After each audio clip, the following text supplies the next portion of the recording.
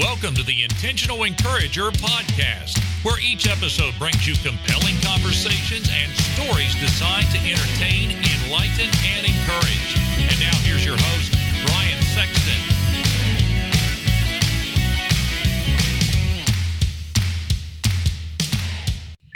And welcome into a unique and special edition of the Intentional Encourager podcast. I'm your host, Brian Sexton. Thank you for joining us again today.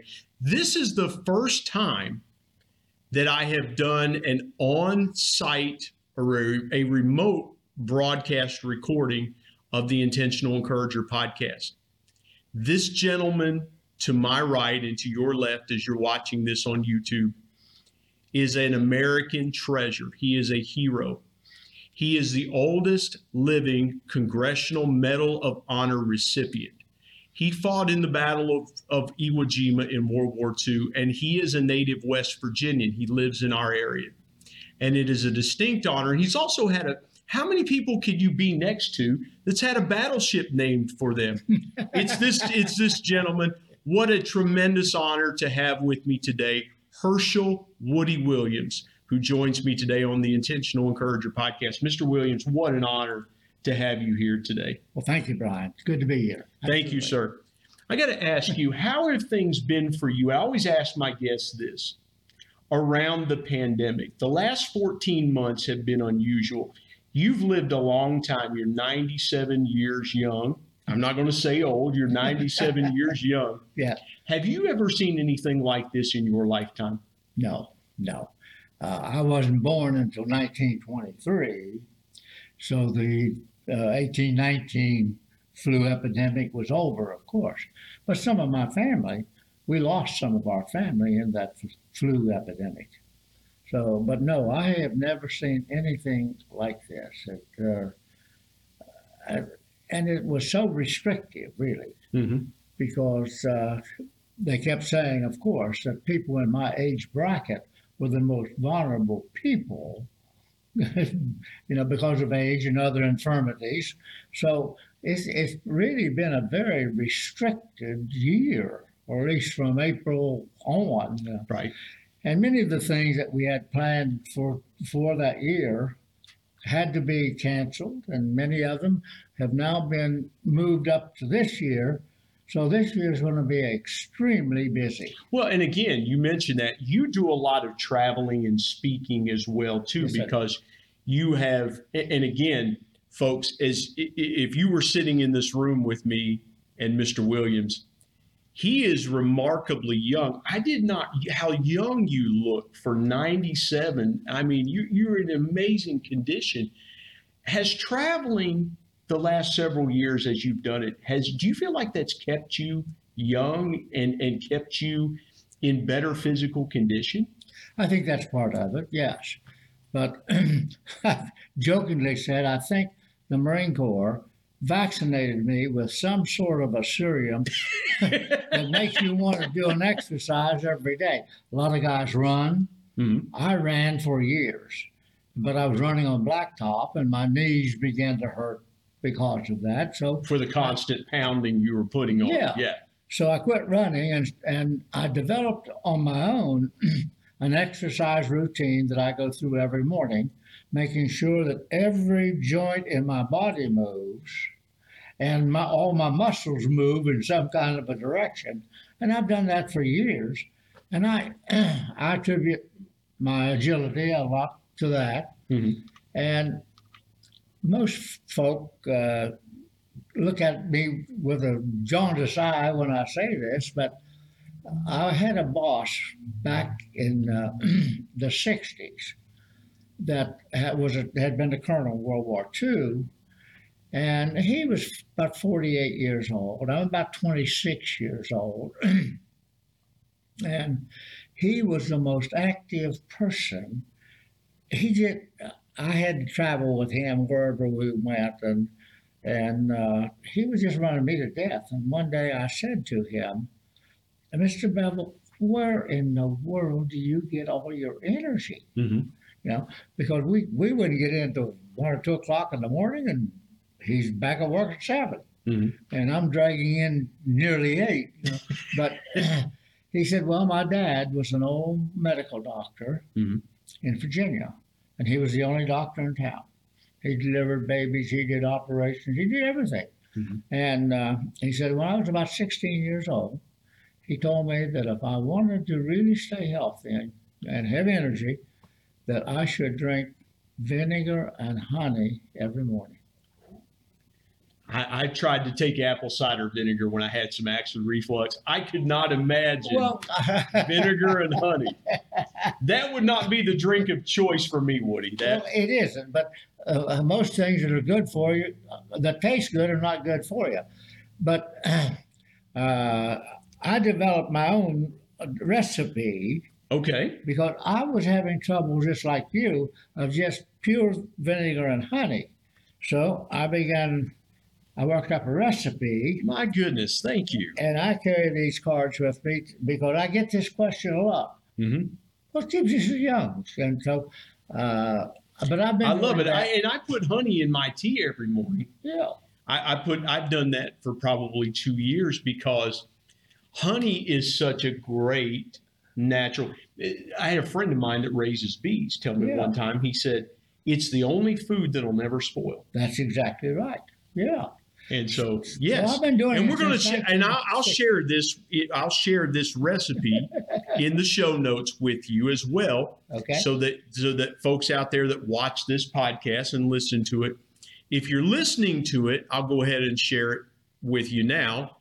It is every morning, 1.5 ounces of Bragg's apple cider with mother, and you have to make sure that it has that ingredient. It's not processed then. Yes. Yeah. 2 tablespoons of pure raw honey. And this is, at the time we're recording this, is honey season. We're right in that. So look for someone locally in your area, wherever you're watching this or listening, that is making raw honey, and you can get it that way. Yeah. And then mix in 6 ounces of warm water, and an option, 2 tablespoons of pure maple syrup to improve taste. That's exactly. And I do that.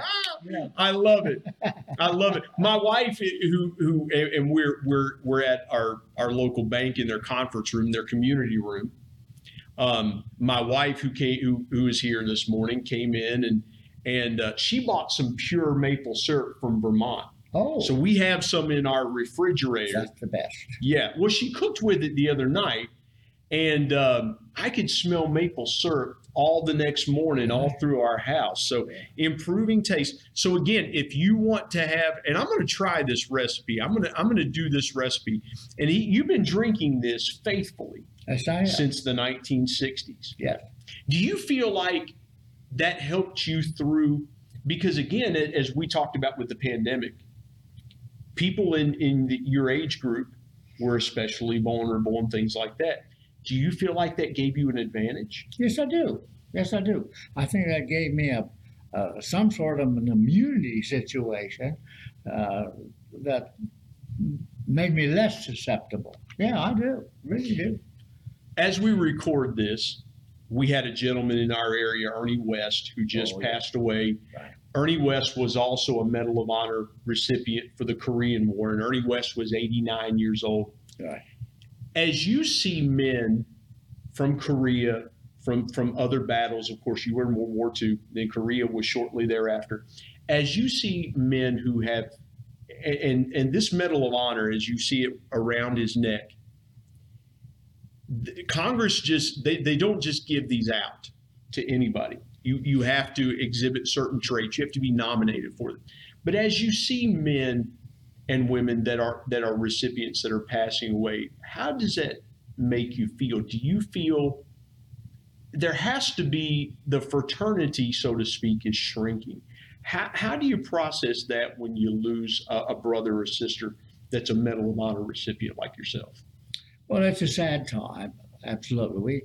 We formed in 1947 a Medal of Honor Society, we called it. I don't know where this name society came from. Mm-hmm.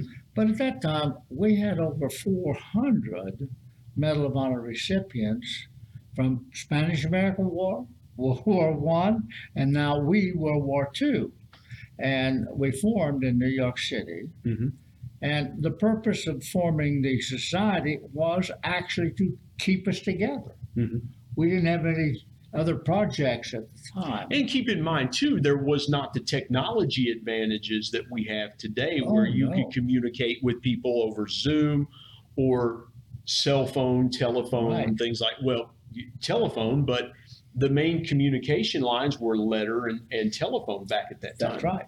Or telegram. And we started having conventions at that time every 2 years. But as time went on, we began losing so many in 1 year that the society officers, the people that we elect them every 2 years, they decided we ought to go every year instead of every 2 years. So, and of course, we changed it to every year, and we always have a memorial service to honor and pay tribute to those who we lost in that year. Mm-hmm. And it's a sad time, yet it is a time when deep respect is generated, because every one of these individuals, and I feel the same way, this medal doesn't belong to me. And you will hear Medal of Honor recipients say that. I wear it for somebody else. Mm-hmm.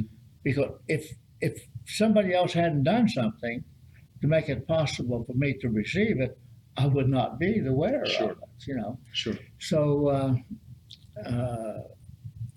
I didn't learn until several years after I received the medal from President Harry S. Truman back in those days, that 2 Marines had sacrificed their lives that day protecting me while I was doing the job for which I had been trained by other Marines. Mm-hmm.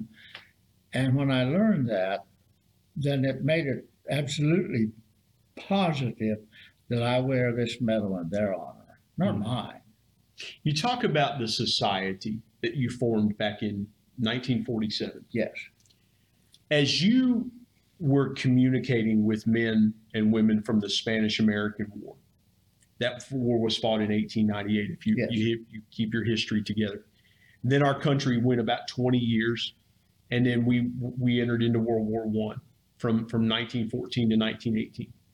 As you met people from those other wars, was there a common theme that rang between those that had fought before you? I think there was, but it was more camaraderie than talking about our achievements. We didn't talk. We didn't sit around talking with each other. Well, you weren't comparing weaponry and things like that. Yeah. Well, we had this. We had this weapon we used. You guys had other weapons. Right. Yeah. But all of them. Well, I say all of them. The majority of them were very humble, just ordinary individuals, and most of them think they didn't do anything special. Mm-hmm. They just were doing the thing for which they were trained, and that was their job, and that's what they did. I've had 2 men on this podcast that were veterans of Iraqi freedom. Yes. They talk about and they were both immigrants from Eastern Europe. Oh. Who joined the Marine Corps, as you did. Yes. Served in war. And I was talking to one, and he was talking about hitting an IED and suffering a traumatic brain injury and things like that. When you think about the condition that you're in today and how war was back then, because they let's be honest, they didn't have the medical technology in place in the battlefield. That's true. The hospitals in your time were very rudimentary compared to the triaging facilities that they have in the battlefield today. Yeah, we just called them first aid stations. Correct. Yeah. And so, when you think about what you survived and what you overcame as you fought in World War II, how do you process this? How you're feeling today at 97? How do you process, or do you ever process what might have been had you suffered a traumatic injury like that in war? No, I don't guess I ever have. But as a veterans counselor, I started working with veterans as a veterans counselor for the VA in 1946. And most of the World War II guys had come home. September the war was over. Let me, I don't mean to interrupt you, but what did you see when guys were coming home from war as you were counseling them? Well, there was no treatment. The only medical service that was available to the World War II guy in 1945, 46 was a public health service. When I was contacted about working with the Veterans Administration, which has now changed, but at that time, we only had one Veterans Administration unit in the whole state, and it was clear in Huntington, West Virginia. Mm-hmm. I had never heard of the VA, and most of us had never heard of anything about the Veterans Administration. It was formed in 1932, so it didn't even exist for World War I guys, Mm-hmm. So even at that time, there was no service basically available. And it wasn't until late 1946 that they began establishing places in the state, around the state, where people could go and get their GI Bill and, Sure. and their compensation and that type thing that had never been available before. So it was tough times, and treatment, doctors were very scarce. Mm-hmm. And to have the technology that we have today, it's like being on the moon before we got on the moon. Mm-hmm. We used to say the man in the moon. Yeah. Well, we never dreamed that there would be a man there someday. Well, and you now have lived long enough to see us have a rover on Mars. That's right. Now, and we're doing things around the planet of Mars. I mean, it's incredible. It is. When you think about veterans care, and I want to go here for just a minute. Yeah. I have always believed that our highest priority as our country should be to take care of our men and women who have served this country. Absolutely. There should never be an issue where a veteran needs something that it isn't readily available for them. They should receive the highest level of health care. Right. They should receive without cost to them. But then I see, and they're great organizations like Wounded Warrior and all these other organizations that are standing in the gap. Why do you think it is, and not to be political, but why do you think it is that our country has failed to adequately give our veterans the care and the necessities that they need? Well, I think, and I've been asked this question a whole lot, particularly by young people when I've been speaking to a group.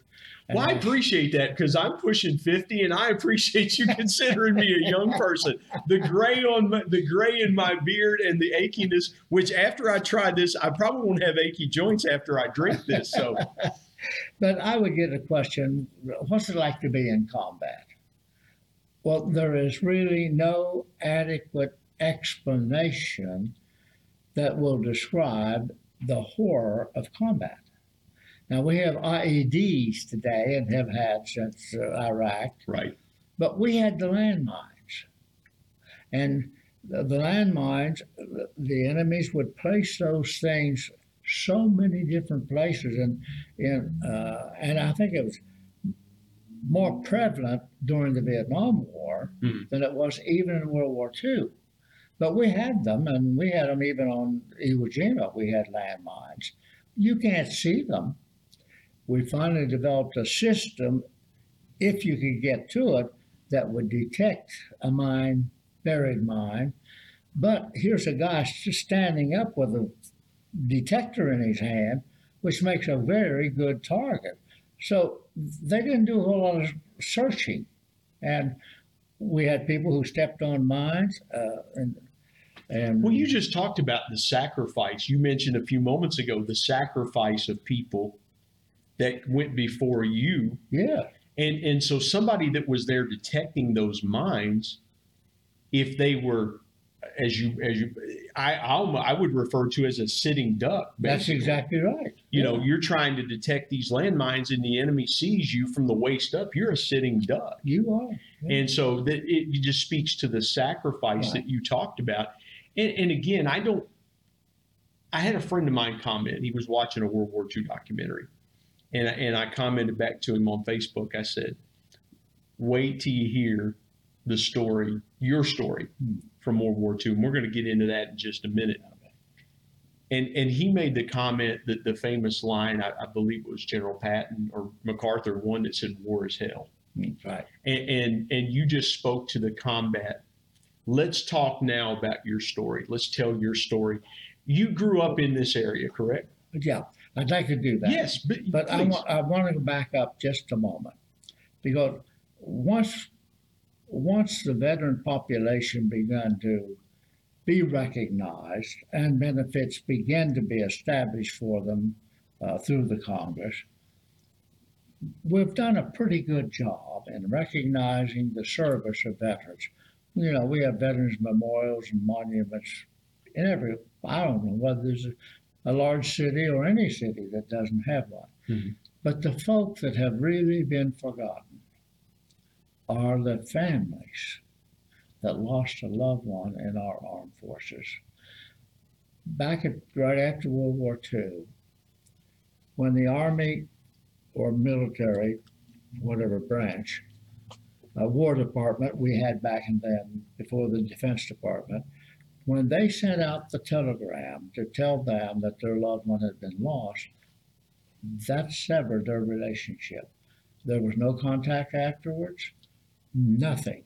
So those individuals had to come to the VA because that was the only source of information and benefit. They were literally left to pick up the pieces. That's correct? exactly right. So we forgot those people. We really did. Particularly the relatives of those, like cousins and aunts and uncles and grandmas and grandpas. There was no contact by the Army or any branch of the service with them at the time this happened. They dealt strictly with the next of kin, whoever that was. And so once that was over, they were done. So now it depended on the VA to pick up the ball and run with it. And of course, as an interviewer, veterans counselor, I talked to a tremendous number of those people right after World War II because nothing was done during World War II. Mm-hmm. Absolutely nothing. And so I've got to ask you this. Please forgive me for cutting in you, but I'm trying to put myself into your shoes as a veterans counselor. And you're talking about families that were basically, here's the telegram. Yeah. I'm so sorry for your loss. Yeah. You know, we've seen the scenes in the movies where someone from the War Department comes, hands them the telegram, sorry for your loss, you know, takes the cap off and then walks away. And again, they're left to pick up the pieces. Did you ever have, and some people, and someone you know well, Red Dawson, who was in the We Are Marshall movie, he survived. He didn't make the Marshall plane crash. He was driving a car. Right. Talking about survivor's guilt. As you were counseling some of these families, did you ever have survivor's guilt that you came back and many of the men you served with did not? Many times, absolutely. And one of the things that I have said, back far as I can remember, why me? Why did I survive? Why did the things happen to me that didn't happen to the other guy? You know, I think of the two Marines that sacrificed their life on February the 23rd, 1945. How come they lost their life and I didn't? I don't have the answer to those questions, but it's always bothered me, really has. Mm-hmm. And when I would be talking to a mother and a father who lost a son, that thought would come, you know, why me? Why am I here and they're not, you know? So in 2013, in West Virginia, the first state in the Union, I suggested to a group we were meeting with that we do something to recognize the families of all those thousands of people that we have on our Veterans Memorial. Because nothing had ever been done with the families. And everybody thought that was a good idea. We should do that. So they said, you know, sometimes when you make a suggestion, you get the job to do it. And that's what happened. You know, so they said, well, what would you want to do? And come up with something. So I did. And on October the 2nd, 2013, we erected the very first Gold Star Family Honor Tribute to those families that had lost a loved one. And we really thought we were done. We did it for West Virginia. I wasn't concerned about Nevada or Washington or anyplace else. But if it weren't for the computer, it probably would have never gotten off ground. But because of the computer, a son who lost his father in Vietnam saw it, and he lived in Valley Forge, Pennsylvania, one of the most historical places of our nation. And he said, well, we got to have one of these here. So he formed a committee and raised money, and that was the number 2. And here again, as far as we were concerned, we're done, and he's done, but it continued to multiply. And today we have Gold Star Family Memorial Monuments, or the communities do, in all 50 states. Wow. West Virginia has 7 communities already that have one of these Gold Star Family Memorial Monuments, 6 more on the books. And next week I go to Texas and dedicate 2 in Texas, and eventually Texas is always bigger and better. They'll tell you that. Yes, they will. Yeah. To my Texas friends there. Yeah. But eventually they'll have more than anybody else because they are larger, and it's a very patriotic, military-oriented state. Yes. You know, but it is something that's drawing these families together for the first time in history. They don't even know who each other are. There's no contact between them. And now here's this memorial that represents their loved one. And it is every one of them are different, yet they're very emotional. And I've been surprised, I guess. Well, it's amazing, Woody, because the World War II memorial was one of the last to get done. The Vietnam memorial got done first. And then, you know, and really the greatest generation was the forgotten generation. That's exactly. And so, and again, I want to say this to every veteran that's watching. Thank you for your service. Whether you served in World War II, Korea, Vietnam, Desert Storm, Iraqi freedom, whatever war that you fought in, thank you for your service from the Intentional Encourager podcast, because I don't think we do a good enough job. We don't. In our country, recognizing our veterans and thanking them for their service. You're right. You're absolutely right. I'd be remiss in the time that we have left if we didn't tell your story. You grew up here in West Virginia. Did you know you grew up in this area? And where we are is we're in Milton, West Virginia. I live in a little town called Barbersville, West Virginia, which is a neighboring town. And so this area, we're outside of Huntington, West Virginia, which is where Marshall University is. I went to Marshall University, and I've said that many a time on the podcast. I have said that I proudly went to Marshall University. But you grew up here in this area. Take me through your life story and how you got from there to here. Well, I need to correct you because I did not grow up in this area. Okay. I came to Huntington in 1957. I moved down here in 57. Okay. At that time, it feels like you've always been a part of this community, that's though. Right. Yeah. But at that time, population of Huntington was 85,000 people. It was. We had a lot of manufacturing plants and things like that. Yeah. We were Huntington is on the Ohio River, and so it was. For those that don't know, it was a river port founded by Collis P. Huntington, who was a railroad magnate. He wanted a river port to connect with rail. So we've always had river and rail in our area. Exactly. So what brought you to Huntington? Well, let me go back up. I was born and raised at a little town called Quiet Dell, West Virginia, which is about 7.5 miles east of Fairmont, West Virginia. I know right where Quiet Dell is. Okay. Yes. Now, there are 2 Quiet Dells. Mm-hmm. There's one in Hershel County, and it's right on the interstate. Yep. And the other one's in Marion County, which is just on a country road between Fairmont and Grafton. Yep. So that's where I grew up. And I grew up on a dairy farm. My dad started a dairy farm when I was just a toddler. And so I stayed on a dairy farm until I was 16 years old. Yeah. So that was my life, really. And you saw the Great Depression. You were a child during the Great Depression, correct? Yes, I was born 23, but everybody were practically in the same boat even before the Depression in 29. Mm-hmm. If we didn't have it, we had to make it. Because there were no stores. No country store or store on the corner to go buy stuff. And we didn't have any money anyway. And it was a trip for you and your family to either go to Fairmont or Grafton. Oh, absolutely. Yeah.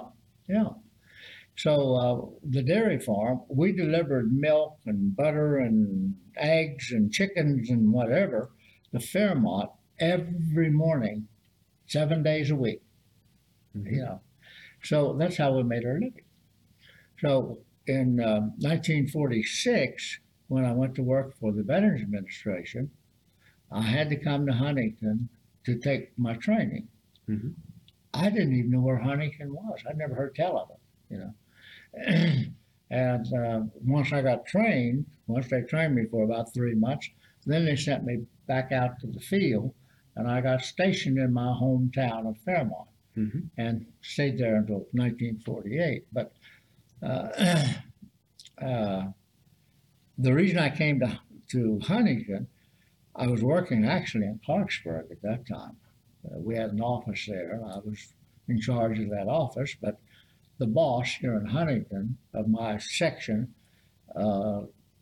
his assistant retired, so he selected me to replace him. And when he did that, I had to move to Huntington. So in 1957, I came here. That's how you came here. Do you remember getting, at that time, how would you have been drafted to go to war? You were born in 23. Yes. So when the war started in 1941, you were 18 years old. By that time, soon to be 19, because the war started in late December of 1941 after the attack on Pearl Harbor. Right.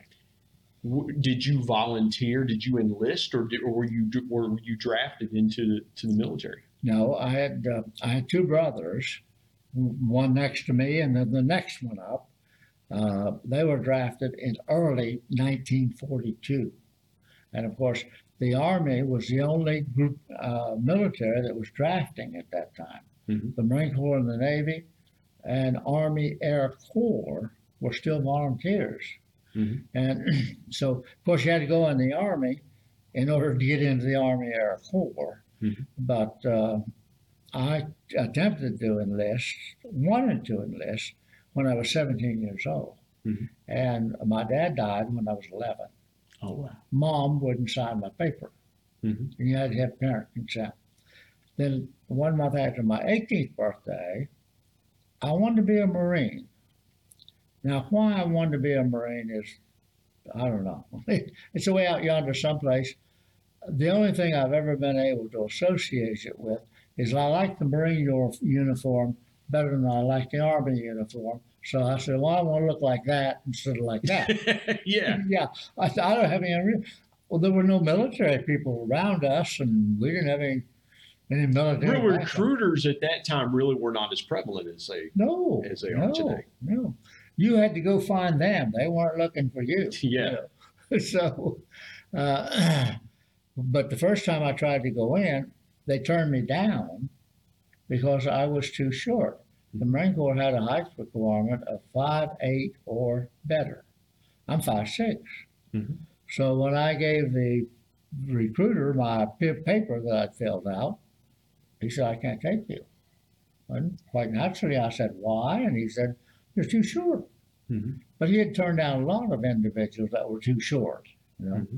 And then in early 43, the Marine Corps, we'd already began getting casualties, both from Europe and the Pacific. Guadalcanal had already happened, and we lost a tremendous number of Marines in Guadalcanal. So we were already getting casualty notices, and apparently the Marine Corps realizing if they keep this height requirement, there's going to be a limit of people. So they lowered it, and then they could take shorter people. Actually, he came to the farm and looked me up. And I lived 7 miles out of town. But he came, looked me up, and said, you still want to go to the Marine Corps? And I said, yeah. So I went back to the same place and filled out another piece of paper, and off I went. Did you think this was early 43? Yes.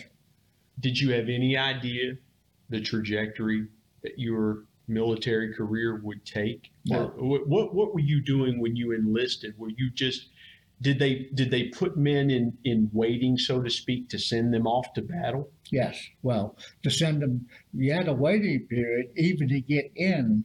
There were so many people wanting to get in the Marine Corps that they didn't have all the drill instructors that they needed. They didn't have housing for these people. So I actually was qualified in February, but I didn't go until May. I had to wait that long before they could take me. And I should have gone to the boot camp on the East Coast, but because they were getting so many volunteers there, they began shipping we East Coast guys to the West Coast. Mm-hmm.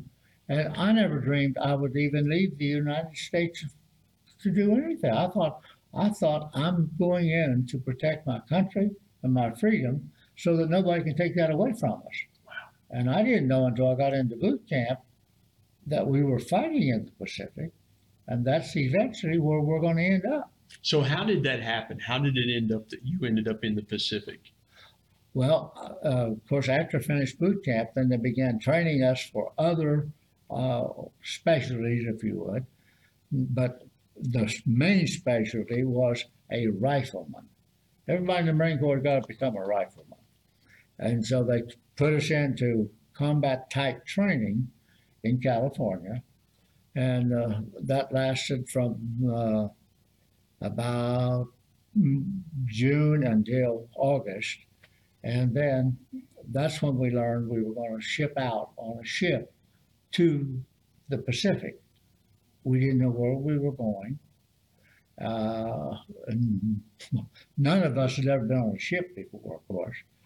But they shipped us out to the Pacific and to an area where they were dispersing Marines to fill in the slots where other Marines had been wounded or killed. Mm-hmm. So you didn't know where you were going to go until they said, got a group together and said, well, you're going to this island. And so I went to Guadalcanal and it had been secured. They took it in 42. So this is late 43. So they'd already built roads and buildings and everything and the airports and, So that's where we ended up to do additional training to learn how to fight in a jungle. Wow. I'd never seen a jungle. You hadn't been out of Marion County. That's right. Yeah. I'd been in a briar patch. Well, yeah. Yeah. Well, that's the closest way. Yeah. Yeah, I remember growing up. I was taking my son one day where I grew up, and I said, we used to play in those weeds back in the, back. Right. And he was like, whatever, Yeah. Take me to the day that changed your life, the Battle of Iwo Jima, where you were awarded the Medal of Honor. You mentioned and you talk about what I noticed. 77 years later, the deep respect that you have for the two men, the deep respect, and for all the men that you serve with. Yes. I noticed when you were talking about that, the deep respect that you had for those men. Take me through that day that literally changed your life. Absolutely. Well, when we finally got ashore, we tried to go in the first day, but the Marines were pinned to the beach and there was no room for us to land. They couldn't get off the beach because they had them pinned down there with artillery and mortars. And this was the Japanese Army, correct? Yes, yeah. So finally, by the second day, they'd been able to break through the Japanese defense line and move forward. So that gave us room to get in, and so we went in on the second day. And when we got ashore, our commanding officer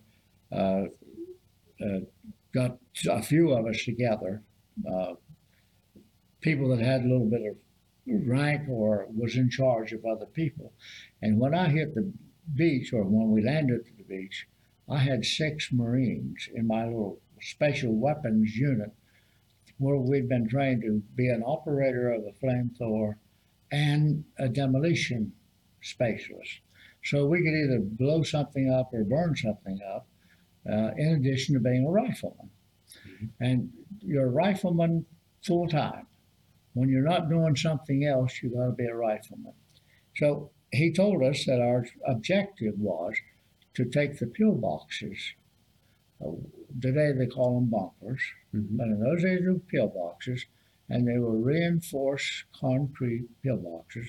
They'd put a lot of metal through this concrete, so if a bomb hit it or a piece of artillery hit it, it didn't do a whole lot of damage to it because it was so reinforced with iron bars.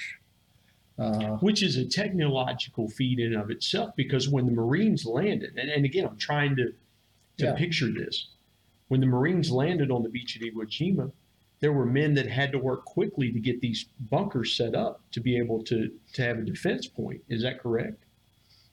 No, they were already built when we got there. Okay. Oh, yeah.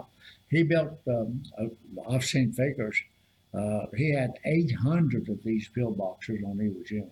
Oh, wow. Big, little, different sizes, maybe a one-man pillbox. But he's in that position and protected.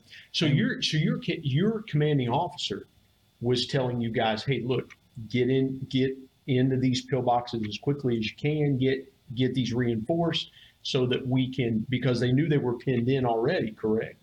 Yeah, but the Japanese is in the pillbox. Okay. The Japanese is in the pillbox, and they are protected except for a slot in the front of the pillbox, across the front of it, where they could stick their weapons out, and they had a big field of fire out here because they could just fire in almost every direction except back. And now we're trying to approach that pillbox head on. And every time we would jump up and run from one position to another, we'd lose the Marines because naturally they could see us. So going across the first airfield, there was no protection on the airfield. And we lost a tremendous number of Marines just getting across the airfield because they could see us and they could mortar us, and they had machine guns set up to protect the airfield. So once we got across, then our objective was to eliminate the enemy within those pillboxes. And every time we would get up and move forward, we'd lose Marines. My commanding officer had lost all of his officers except 2. They were either wounded or killed. Most of our squad leaders were gone because they're the front guy, they're the first guy. And so late in the morning, he withdrew us. And we withdrew back to the edge of the airfield, and he found a great big bomb crater and got us all located, the people that had some grade. I was a corporal, but I was acting sergeant. Well, that made me eligible to go to the meetings, and he called for his NCOs to all gather in this hole with these last 2 officers and try to figure out what we're going to do. We're losing Marines and we're not gaining anything. Literally by the moment you're losing men. That's exactly right. And the 6 Marines that I'd had in my unit I had placed them with other units, and they were gone. So I'm the only flamethrower guy left. And the only reason I'm left is I'm back in headquarters company, uh, making up, filling flamethrowers and demolition charges and all that stuff in the event they need them. Figuring it out as you go, basically. Yeah. And so in that meeting, we're all down below ground level, so grazing fire can't hit us. Mm-hmm. And he asked me if I thought I could do anything with flamethrower, because we were making no progress just getting up and trying to move forward. And I had no idea what I said. Some of the Marines later, when we got back to Guam, somebody interviewed them, and they said what I said was, "I'll try." Now, whether I said that or not, I have no idea. But anyway, he told me to pick 4 Marines and see if I could do something about the pillboxers. And I selected 2 Marines, actually out of my own squad that I'd been in, and before I got in this special unit. And then I picked these other 2 Marines. I didn't know who they were. I'd never seen them before. And we were so disorganized, it didn't make any difference what outfit you belonged to. You were just a Marine, period. Right. And I just picked those 2 guys and gave them their assignments. They're supposed to shoot at whatever pillbox I'm going to select to try to get flame inside. They're to shoot at that aperture, that hole, keep the Japanese from being able to fire at me. And so I began working. And the first pillbox that I tried to get to, I'm crawling. You've got 3 metal tanks hanging on your back that weigh 70 pounds. And so you don't just stand up and move forward. You crawl most of the time. And then when you fire it, you're using gasoline and diesel fuel, which gives off a great big black smoke. Well, the minute you do that, that's when they center in on the mortars and artillery if they can. So I got close to this pillbox, but he was shooting at me with a machine gun, and I could see apparently that this is not a good idea. I got to do something else. So I moved off to the side of the pillbox, trying to get out of his line of fire, and I saw this little smoke curling up out of the top of the pillbox. And I thought, well, there's got to be an opening up there if smoke's coming out. So I crawled around the pillbox, and they had piled sand on top of the pillboxes so that if a mortar hit it or a piece of artillery hit it, it wouldn't reach the pillbox. They had some form of insulation above. Yeah. Now a bomb from an airplane, that's a different story. Right. You know. But I crawled up on top of the pillbox, and here's this pipe sticking up there that they lived in those things. Some of them were sealed, so they couldn't even get out. And they cooked in there, charcoal type stuff. And of course, the smoke I saw was coming from weapons. Mm-hmm. As they would fire, that blue smoke was coming out of machine guns and rifle. And so I put my flame down that pipe, and of course, that eliminated all the enemy within there, because it burns about 3,500 degrees Fahrenheit, and just sucks all the oxygen out of the air. It's a great big orange ball, so it annihilates immediately, you know. So I just kept knocking out pillboxes. I finally eliminated 7 of them, or the enemy within 7 of them, and that's why I was recommended for the Medal of Honor. Wow. You're wearing a pin on your lapel, and our camera has moved slightly. I want to point out this lapel pin. Yes. This pin right here. Right. My wife told me, she said, you have to have him tell the flag story. And so I want you, if you wouldn't mind, to tell the story, the flag story. that you told? I don't. She told me a little bit about it. She wouldn't tell me everything. She said, you got to hear it from Woody. Yeah. Would you please tell the flag story? Yeah. We were right at the edge of the first airfield. This is on the 23rd of February. And we're right at the edge of the first airfield, waiting for the order to go across the airfield. And I am facing away from Mount Suribachi. It's to my back. And all of a sudden, the Marines around me began yelling something about a flag, and some of them got up, and they were standing there firing their weapons into the air. And I couldn't figure out really what was going on. So, and they're all looking back toward Mount Suribachi. So I get up and look back, and here's Old Glory, the second flag. The first one was only a 3x5. Next one was 4x6. And Mount Suribachi is about 1,000 yards from where we were. And here's Old Glory flying on top of Mount Suribachi, and it's standing straight out. There was a wind that day, and it was standing straight out, And we had never done that before in a combat situation in the Marine Corps. We always waited until we secured the island. We took charge, then we put up a flagpole and put a flag on it. And that's the way we'd always done it. But we had never erected Old Glory prior to securing the island.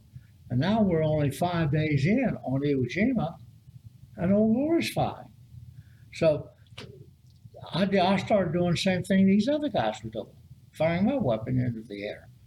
I mean, it was a kind of a celebration type thing, and it was a spirit lifter. It really was. I have said the Marines did a terrific job in taking Mount Suribachi, but the ultimate thing that drew all the attention to Suribachi was Old Glory, because you could see that thing from all over the island. Wow. Amazing. So that's my flag story. Well, and it reminds me of after 9/11, the firefighters in New York City raising the flag that had been atop the World Trade Center. Right. And what that tells me is what you just said about those two defining moments in American history, some 56 years apart. Of course, that's September 11, 2001, 57 years apart, is that in the midst of turmoil, the flag is still going to stand. Absolutely. In the midst of chaos, in the midst of battle, because on September 11th, the enemy came to us. That's right. We weren't on enemy soil. The enemy was on our soil, and it attacked us on our soil. When you think about that moment, now 77 years later, what does the flag represent to you 77 years? As you knew what the flag represented to Woody Williams, the 21-year-old Woody Williams. What does the flag represent to 97-year-old Woody Williams? Well, to me, it is the only symbol in our country to which all people can gather around. With anything else, there's going to be different opinions, but the flag, there is only one opinion. It stands for America. Wow, that is so powerful.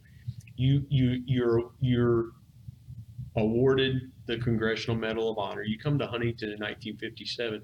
I want to tell the rest of your story. All right. Because most people know you for that singular moment, but you've had a lifetime of experience. Oh my. And a lot of other things. And we're proud of you as a West Virginian because of the other things that you represent, not just the Medal of Honor, but the other things. As you think about your life, what are some great accomplishments? What are things that you're most proud of in your life besides the Medal of Honor? Well, I have been so blessed and honored by my state to imagine prior to a ship being dedicated to me that's going to carry my name on the seven seas. I would have never dreamed that is a possibility for a little hillbilly West Virginia, you know. And of course, I didn't do a thing to accomplish that. Others made that possible. Another Marine by the name of Ronald Robleski lived in Huntington. It was 19 years before the ship was designated, but he worked at it for 19 years to convince people that I should have a ship with my name on it. Wow. And even yet today, when I get on the internet and I see where that ship is, and it's up near Greece and up near Africa, and I think, that thing's sailing up there, not sailing anymore, but moving up there, back and forth, protecting our freedom, but also giving other people a security that they've never had before. Mm-hmm. It's just almost unimaginable. It's really difficult for me to comprehend. What would you say to those men and women? If we were able to directly pipe into the USS Hershel Woody Williams, what would you say to those men and women on that ship? Well, what I said to them when we dedicated it on March the 7th, a couple of years ago, that they are the epitome of protection for America. Wow. They are the epitome. They are there, and if necessary, would risk their life every day for us. That takes a tremendous amount of commitment. And well, you mentioned their families. Yeah. They're gone for 6 months. 6 months. Yeah. With very, very little communication. That's right. With their families. Yeah. And as well outfitted as those ships are, there's still only certain times that they can communicate with their families over video calls and things like that. Yeah. So in the last moment we have, and you have been so gracious with your time, Woody, I want to give you the opportunity to look toward that camera. This podcast is the Intentional Encourager podcast. We have gone through a lot in the last 14 months. We started our conversation talking about the pandemic. Do you have a word of intentional encouragement for people that would be listening to this today?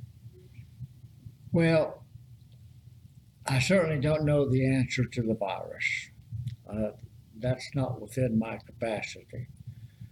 But if we, as a citizen of this country, if we don't participate in this vaccination program to where the majority of us get this vaccination so that we can get rid of it and control it, we're going to stay in trouble.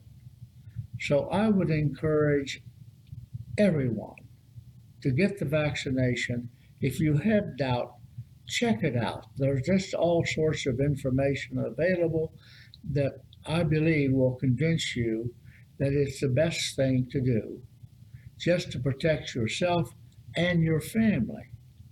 Don't think just of yourself, because if you get it, then there's always a possibility you're going to pass it on to somebody else. Sure. So think of others, and please take advantage of being vaccinated so we can get this thing behind us and get back to some normalcy in our American life. Well, I want to say on behalf of this audience, thank you again for your service. It's not often you get to sit in the presence of an American hero. It's not often that we get a chance to have an American hero next to us. And his message is so true. Think of others. That's the thing that I'm going to think about from this conversation. Think of others. Is to think of others, because again, you talked about men that you served with that aren't here to tell the story that you graciously told our audience. And so, Woody, thank you for your service. Thank you for your time.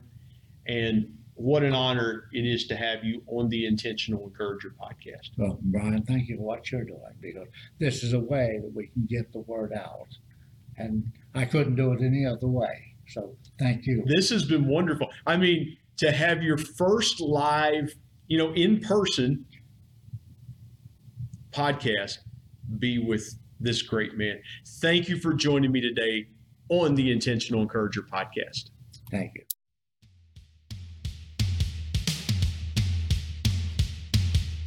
My thanks as always to producer Bryce Sexton and technical advisor Matt Means. And of course, the ultimate thanks goes to the Lord Jesus Christ, who provides intentional encouragement every day through his word. If you're not subscribed to the Intentional Encourager podcast, hit the subscribe button wherever you get podcasts so you don't miss an exciting episode where you can get encouraged and stay encouraged. And remember, anyone, anywhere, at any time, any place can be an intentional encourager.